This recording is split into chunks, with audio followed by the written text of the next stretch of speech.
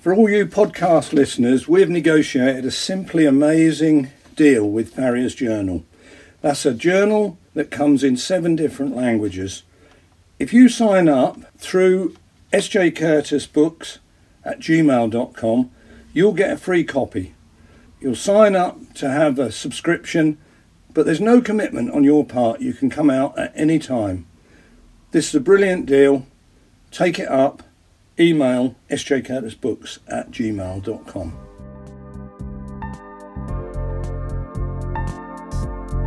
You're listening to The Hoof of the Horse, a podcast dedicated to farriery and equine science with Dr. Simon Curtis. This episode of the podcast is sponsored by Hoof Care Essentials Foundation partner Meader Supply Corporation.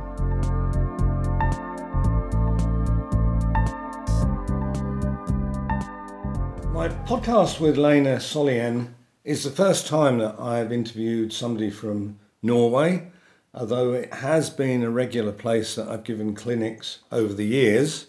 We do the usual thing of a mixture of both personal conversation about how Lena got into shoeing, but also some technical stuff, and of course being in Norway, a lot of which is covered with snow for, 50% of the year, and how farriers help horses to cope with that sort of environment, how they give grip and purchase.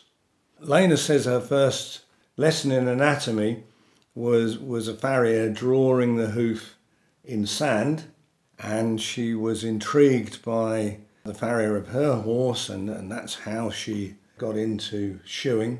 Of course, technically we cover hot and cold shoeing. Lena does both. And we look very closely at snow pads and studs as a means of securing the horse's footing. She has some observations on hoof growth as it's affected by the cold winter. And the main reason I met Lena is she was my point of contact when I was invited to speak at the Norwegian Farriers Association annual conference. So of course I wanted to question her about being a secretary to an association and a conference organiser.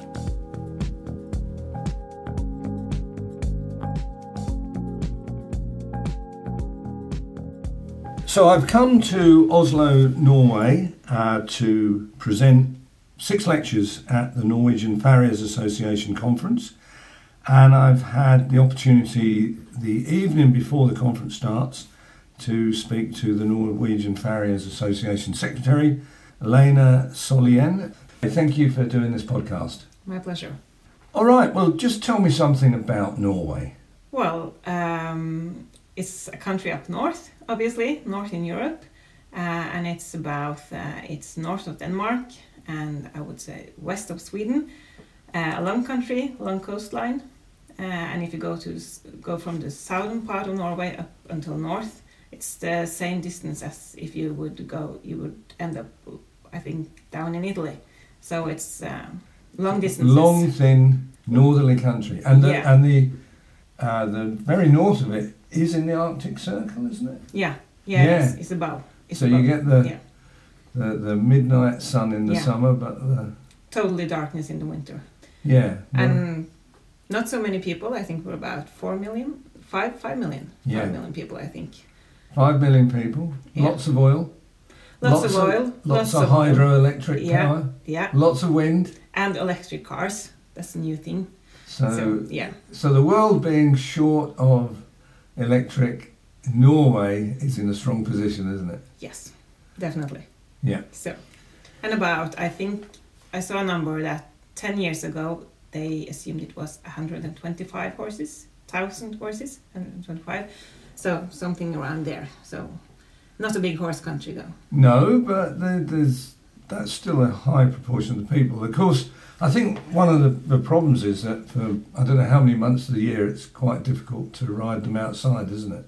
No, we still go in the winter time. Do you? Yeah, we do. Well, you're a tough race. I know. No, it's just everyday life. It's just how it is. So you can't stay in all winter. You just have to use the opportunities that are there. Yeah. Well, we'll get into shoeing later of horses in snowy conditions, and we'll see how you cope with that. So what type of horses are there here in Norway? I would say all types of horses, everything. You get from ponies, Shetland ponies, to competition ponies, up to dressage horses, to jumping, to Western horses, everything, I think. Icelandics? Yeah, lots of Icelandics. They're really popular. Yeah. And I've actually been racing here. I think it's the only racetrack in Norway, isn't it? Uvervoll? Yeah, that's the one. Yeah. Figure of 8 track. The flat horses go on the oval. Yeah.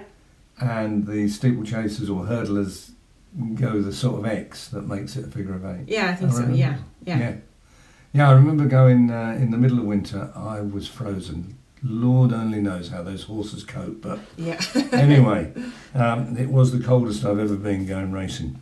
So the obvious question, Lena, is how did you get into farriery? Well, not the easiest way into it, actually, but I was, for as long as I can remember, I've always loved horses. It's been a passion from when I was born. Remember playing with horses when I was a little girl. It was always about horses. If it was possible to ride a horse, I would.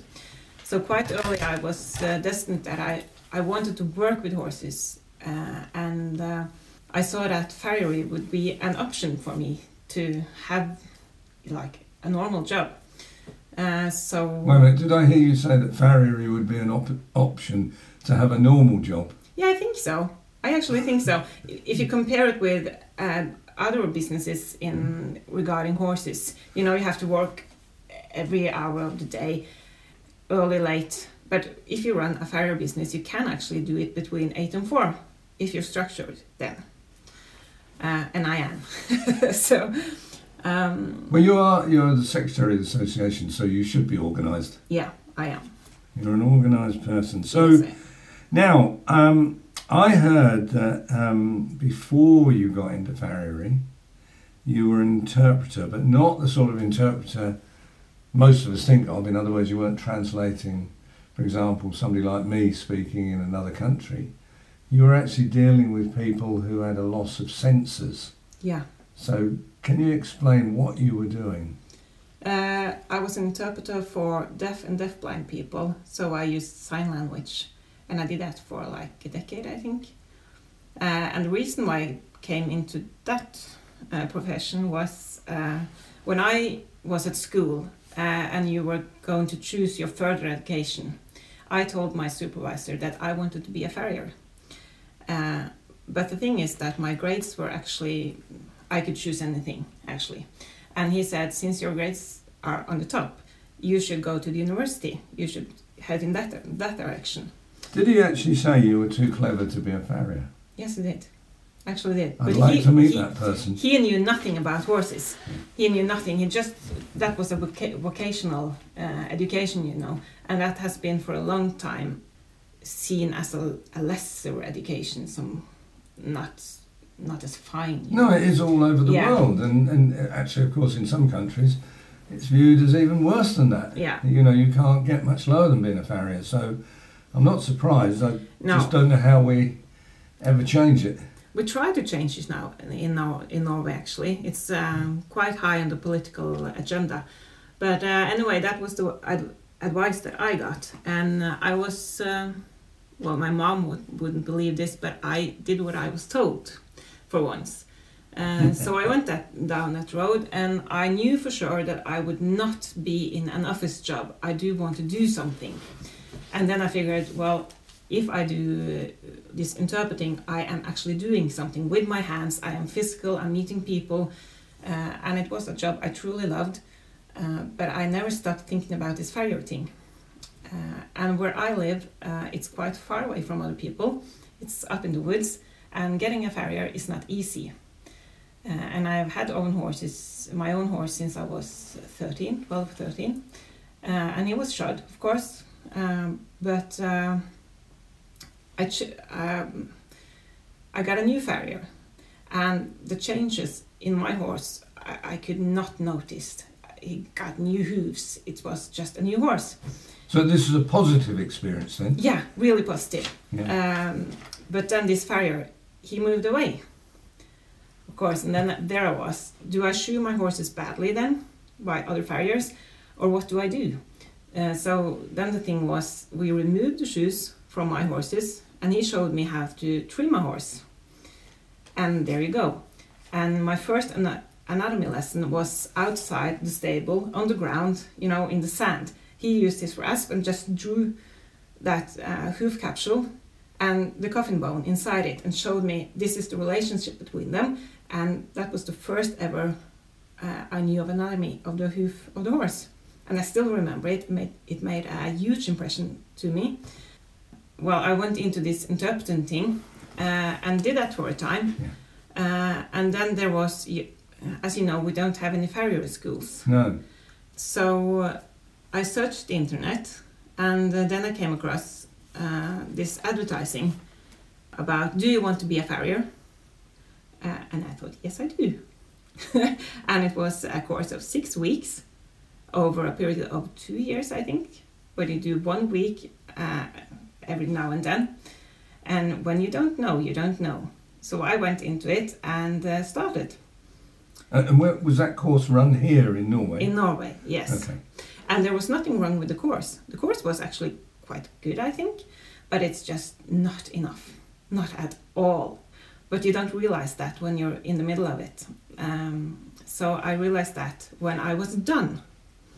You started shoeing some horses, mostly my own, and then you just feel like you're stuck. You don't get anywhere. You really know that this is not enough. And I had a university degree. I had a bachelor actually. So you learn something about studying. And I just knew that this is not it. So I was about to give in, to just give up on farriery. But then I met the right people and was invited to come along with farriers on a regular basis. And after a couple of years, I did my exam and I passed it with distinction, actually. And it was just a lot of blood, sweat, and tears. And who ran this exam? Was it your association? No, it's a public exam. It's by the governments, I think. So your government has an exam for farriers. Yes, and but doesn't have a school for farriers. No, we doesn't. We do have a system, but we don't have a school. So how do I explain this? And it's just been renewed, the whole system. But we do have you go 1 year to school, but it's not farrier school. It's just agriculture. You do everything, every animal and plants and everything, and you learn nothing about shoeing a horse, nothing. And then from that year, you go out in 3 years of an apprenticeship. And there's no school, no theoretical, nothing. So you are... I find it quite bizarre. A country as advanced as Norway seems incapable of doing this. Now, I know there's a population problem. You said about the population of Norway is only 4.5 million, 125,000 horses, and so there's not a lot of farriers, and therefore there's not a lot of farriers needed. And I think that is a problem with schools. Other small countries, population-wise, have exactly the same problem. And governments don't want to pay, for example, for Norwegian students to go to Sweden, do they? And no, they won't do that. And the same thing's happening in the UK, that Scotland no longer has a school, but because they have a government that is autonomous, they don't want to pay to have farriers trained in England. No. Which is causing all sorts of problems for farriery in Scotland. So it's a similar sort of thing, and I think you have a similar population to Scotland. Yeah. And it's a big problem. There's some countries in this world that have more farrier schools than they know what to do. I was told recently that I think America has 90 farrier schools. Yeah. But those are mostly private, right? Yeah, they are. UK has 3. I think Sweden, with half the or a third the population of the UK, has 4. Yeah, they got 4. Yeah. But you never considered going over there to study then, or is that no? I didn't possible? I didn't know about it. And at this time, when I was starting this, I had I had married, I had kids, so it was a difficult situation. So when this course came up with do you want to become a farrier, and you can do it part-time, it was perfect for me, except that you don't. It's not the standard you want. No, but anyway, not. If we move on, and you got through that, and you've got skills, and then you didn't do this just to do your own horses. You did it to build a farrier business. So how did you go about that? To build my business, you mean? Yeah. Well, that just happened. I don't know. People just heard, just by word of mouth. Yeah, and when you own a horse and you live in an area, you know people, right? And you just start shoeing their horses. So I got friends that I shoe horses for, and just people around me. So yeah. And how does that work out, shoeing for friends? Fine. Does it? Yeah. I was always told that was not a good business prospect. Oh, I don't have a problem with it. No, it's... Long may that continue then. Yeah. So what I'm going to do is I'm going to ask you some quick fire questions. Yeah. So I want quick fire answers. Okay, we'll try. Snow or rain? Oh, snow. Snow pads or studs? Studs. Icelandic or thoroughbred? Icelandic. Hot or cold shoeing? Both. I won't give you one. Okay, so you, obviously leading on from that, so you both hot and cold shoe, yeah? Yeah. Because I think there's a lot here that just cold shoe, don't they? Yeah, a lot. Most, I think. And I think people are surprised that in the UK, where it's predominantly hot shoeing now, apart from the racing industry, actually only 50 years ago it would have been predominantly cold shoeing. Yeah. But I think gas fires, Yeah. etc. It's But I think there's also a thing here about the health and safety, isn't there? Yeah, of course, like in every country, I think. But No, but more so here. yeah, might be. I'm not sure, but Or Scandinavian. it's quite also. it's a Scandinavian thing, but it's quite possible to hot shoe with within that regulation. Yeah, it's possible. So do you have a truck or a van? Or A van, yeah. Okay. And you have a gas fire in the back? Yeah. Okay. Yeah, I do. And so when do you hot shoe and when do you cold shoe? Well, it depends on the horse, the stable, the facilitations, and how much do I have to change the shoe, those sort of things. And in winter time, if I do a reset, I would never heat up the shoe. With studs and everything, I don't know. Okay. See, for me, when people, because I spent the first 10 years of my career cold shoeing. Yeah. And then I learned to hot shoe. And when people get this bee in their bonnet that one's better than the other, and that's just untrue. It's just, I don't think that is. No, you I just don't think select that's true. the right Yeah. time. It's just I see it as another tool in your van. Actually, it's just I can choose what is most appropriate at the time for that horse, for that kind of job. I can do both, and I think I don't see the reason why if I have made the shoe to fit in the autumn, and I pay extra attention to the shoeing on the first winter shoeing, because I know that I will probably reset those shoes at least one, maybe two, and for some horses during the whole winter. Yeah. And if I do it properly the first time, it would save me so much time during the winter. I can just whip it off, trim it down to where it's supposed to be, and then just nail it back on. And that's really fast. And there's so much to talk to you about winter and the climate. For example, is hoof growth really slow here in the winter? Is it noticeably slow? Yes, I think it is. It depends. Some horses you don't notice, but I think that in December, January, it does slow down, yes. Yeah. Well, there has been a scientific paper showing that, and I think most farriers think that anyway. But I was just thinking of the extremes here, that if ever it was going to show up, it would be... Yeah, I think you see that, because I don't have a problem. In the winter time, I don't get stressed if the shoeing cycle is 6 weeks. I do not get stressed if they go like 7 or 8 weeks, because I know that it will be okay. Yeah. So, yeah. So tell me, what's the coldest you've ever shod a horse in Norway? Well, I'm getting older, so I get more and more. Before, I remember I used to say that minus 15 Celsius, though, that's the maximum limit. But and minus 15 Celsius, what is that? Is that round about 0 in Fahrenheit? Isn't it? I don't know. No, well, I have to translate because we have a big American. Well, I would have to Google it, No, I think it's about 0. It's cold, it's freezing. Yes. Cold. But we do get temperatures down to minus 30. But that is just you don't chew outside in that cold. But I do not chew at minus 15 anymore because my fingers they don't function. So around somewhere between 5 and 10 degrees in minus, that's the limit. If they don't have a good facilities with a hot stable, and most people do have stables and they heat the stables. Yeah. That's normal. Almost everybody does. Yeah. So you get around 0 degrees. So that's really nice temperature to work in. So winter it's mostly no problems. Yeah. Well, I think I did a clinic in Sweden one time, and I think it was minus 17, and that's cold. I felt ill. Yeah. I felt ill. Yeah. And I just couldn't wait to get back to my nice warm hotel. No, I know the feeling. And I was doing a demonstration of glues.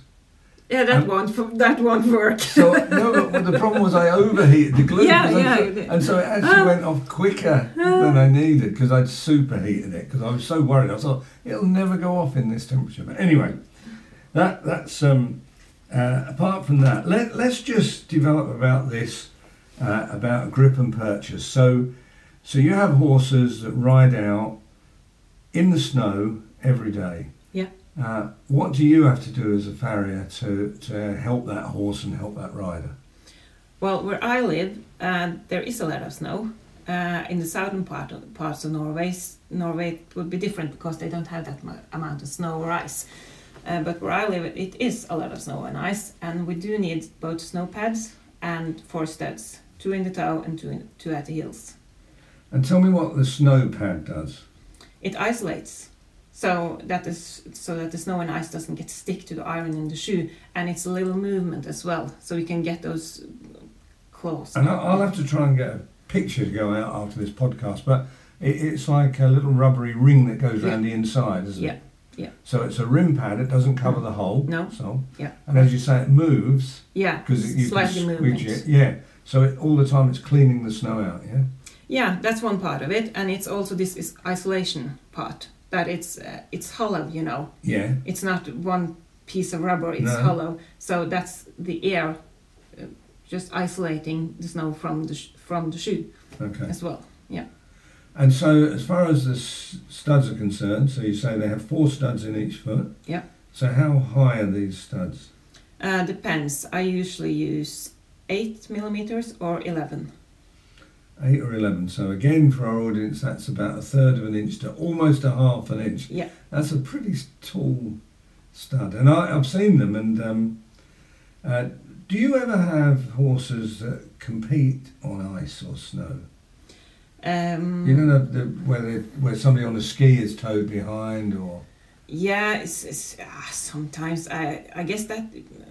Is that just people doing it for fun? Yeah, but in my area they don't do it anymore, but it was quite normal, I think, before to have trotters on ice, on lakes. Yeah. Yeah, so they needed quite big studs, and those were bigger than the ones I use now. Well, I've actually, believe it or not, skied behind a horse. Yeah. And when you think I'm not very good at skiing and I'm not very good at long reining a horse, it was pretty dangerous. In fact, my whole hope was that I came off at a corner and not that the horse stood, and I stood still and I couldn't stop. But anyway, I survived it, but it was really good fun. Yeah. Really good fun. Yeah, it is. My kids love to do that. So, so we've covered the shoeing of the horse a little bit in the snow and the ice, but during the summer they don't have those studs in then. No. So it's a bit like your tyres, because your tyres have studs in them. Yeah, it's the same thing. Yeah.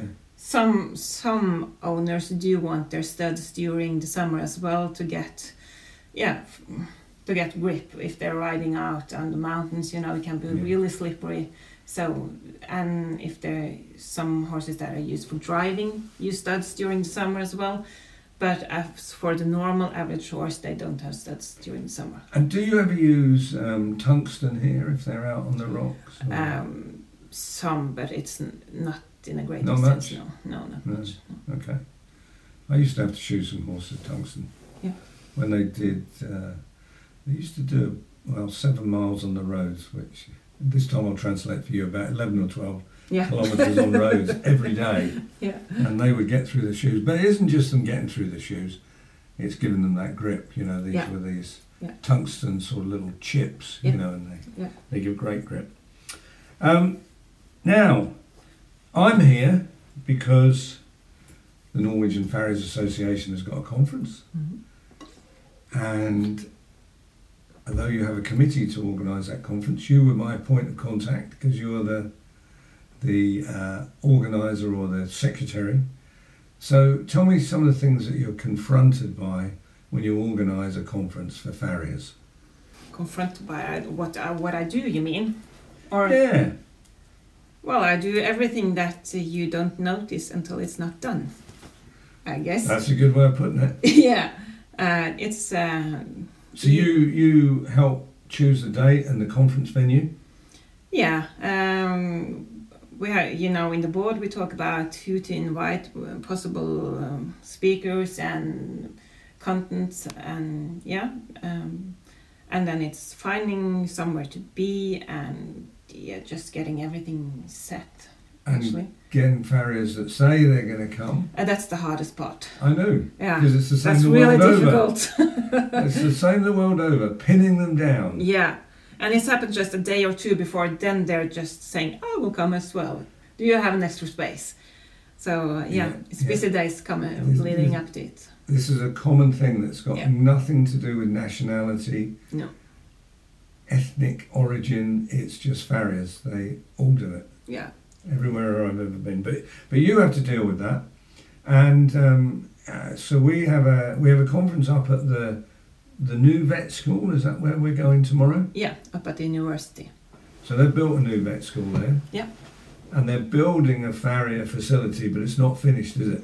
No, I don't think it's finished. We'll see tomorrow then. So we get to have a look, do we? Yeah, we do. Okay. They'll show us around. So we are hoping for really state-of-the-art facilities, aren't we? Yeah, hopefully. Well, we'll see. We'll have to report back on that. Okay, that's about it. You've made it sound very easy to organise a conference, Lena, but I know it's, as you say, it's doing all the things that only get noticed when they're not done. Yeah, and it is a lot of work, but it's like running an organisation.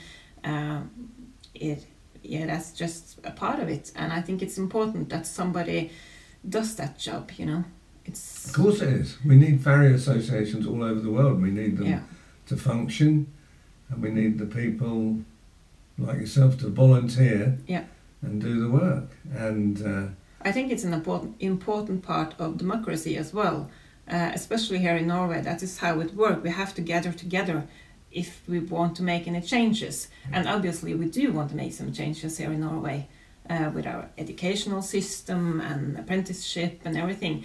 But it's a long way before we get there, and you have to be able to have an organization that is stable, and so that the government, when there is a possibility of making a change, they will know where to make a contact, so that we actually can be heard.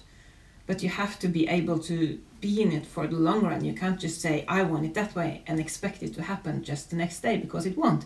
It will take years and years to get somewhere. But somebody has to do the job, It has to start. As I say, the longest journey starts with a single step. Yeah, it does. So that's a little bit of philosophy. And now I'm going to ask you a deep philosophical question. Yeah. I want to know, what is the biggest hurdle you have had to overcome in your life? An hurdle like an obstacle? Barrier, yeah. Well, I will have to say that I think it would be unfair of me to say that I have any obstacles in my life, because I have been so lucky to be born in this century, in this part of the world, in one of the richest countries in the world. And as a female, even, I have been given the opportunity to choose to be a farrier. And not even that, I can choose my job. I have chosen, to marry. I have chosen to have kids, and how many? And I think if I were to say that I have obstacles in my life, I think that would be a bit rude to all those people who live very different lives from what we do. Well, that's a very positive way of looking at it, Lena, and I think I'm glad you feel that way, because there's too many people in privileged positions that still whine. It doesn't. And this podcast does not like a whiner. No, it doesn't always feel like I don't have obstacles. It's not that what I'm saying. It's just I think it's important to remind ourselves how lucky we are. Yeah. And also in the farrier business, like, we have the most amazing job, worked with these incredible animals, and we have dedicated owners, and it's a luxury animal that we're working with. Most of us, at least I am. The horse used to be necessary. Yeah, it's not really necessary in the Western world, is it? No, it's not. It's something that people use for pleasure, and it's an amazing business to be a part of. We're really, really lucky to work with it. Well, you've answered the deep philosophical question in a philosophical way, so I appreciate that. Thank you. And you touched on that about family. I mean, how do you juggle family and business? It's not always easy. Of course, anybody would know that. But in my daily life, I try not to shoot too many horses a day, so I can see my kids off to school. And most of the time, I will be there when they get home, and then I can go out to work again in the afternoon if it's necessary. But most of the time, it's not. I can shoot 3 to 5 horses a day, and that will make a steady income for me. I earn enough money on that. So how old are your children? They are 11 and 13. And are they riding? Not as much as I did, but yes, they do. Oh, good. So it's carrying on then, anyway. Yeah.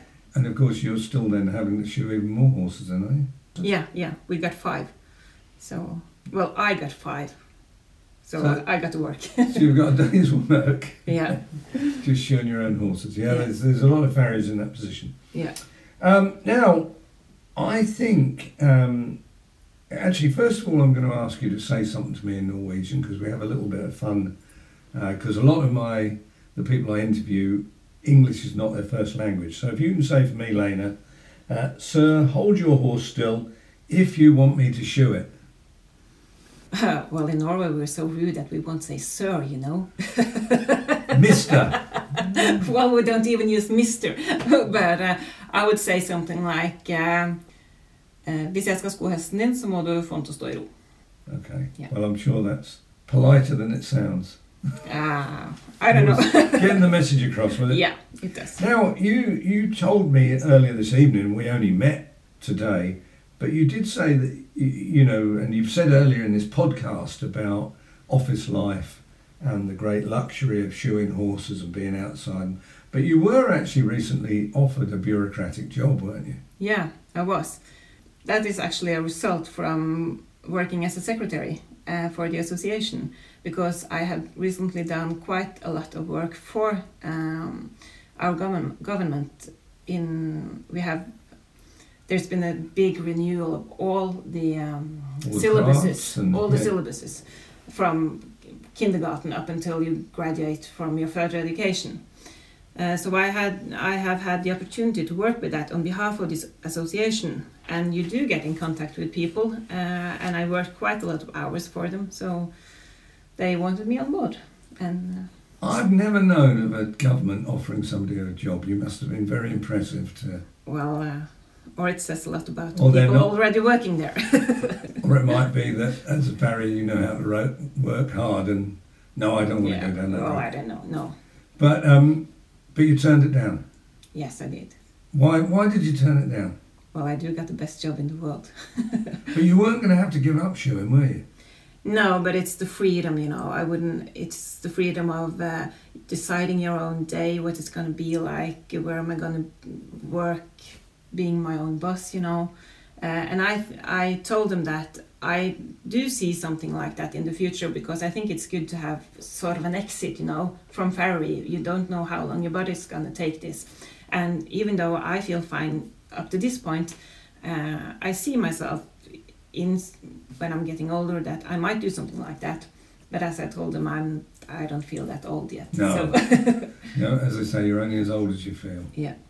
So, well, Lena, thank you. It's been great speaking to you. Yeah. And we better go back and see what the other guys are doing. Yeah. And then tomorrow, well, we've got 2 days of conferences, and you and I are going to be busy in different ways, aren't we? I think so. Me speaking and you making sure it all runs like clockwork. I'll try to. I'm sure you'll achieve that. Yeah. All right, well, it's brilliant. Thank you. You too. Well, the conference was in a really state-of-the-art facility, as we were expecting, possibly one of the best lecture rooms that I've ever spoken in. And we went and looked at the new forge, which, as predicted, was yet to be fully kitted out. And more so, they hadn't actually found a farrier to work in there. So I think it's something the vet school needs to get on with, because a vet school dealing with so many horses that has no farrier, I think is lacking something. The Norwegian Farriers Association is clearly moving ahead, and it is influencing government thinking on farrier training. So all power to their elbow that they are doing that for their members. I found Lena to be a very positive person who had a great outlook on life, and she's also contributing to our craft, not just through her work, but being secretary to their association. And she gave me a quote that I thought was quite nice. She chose farriery over an office job because she thinks it gives her the freedom to deliver, or to decide, I should say, on your own day.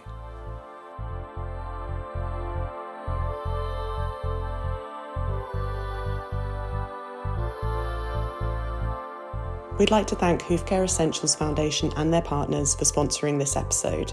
You can find out more information at hoofcareessentials.com. You can follow more of Simon's work on Instagram and Facebook at Dr. Simon Curtis. To get in contact, please email thehoofofthehorse@gmail.com. And for everything else, go to drsimoncurtis.com. Thanks for listening.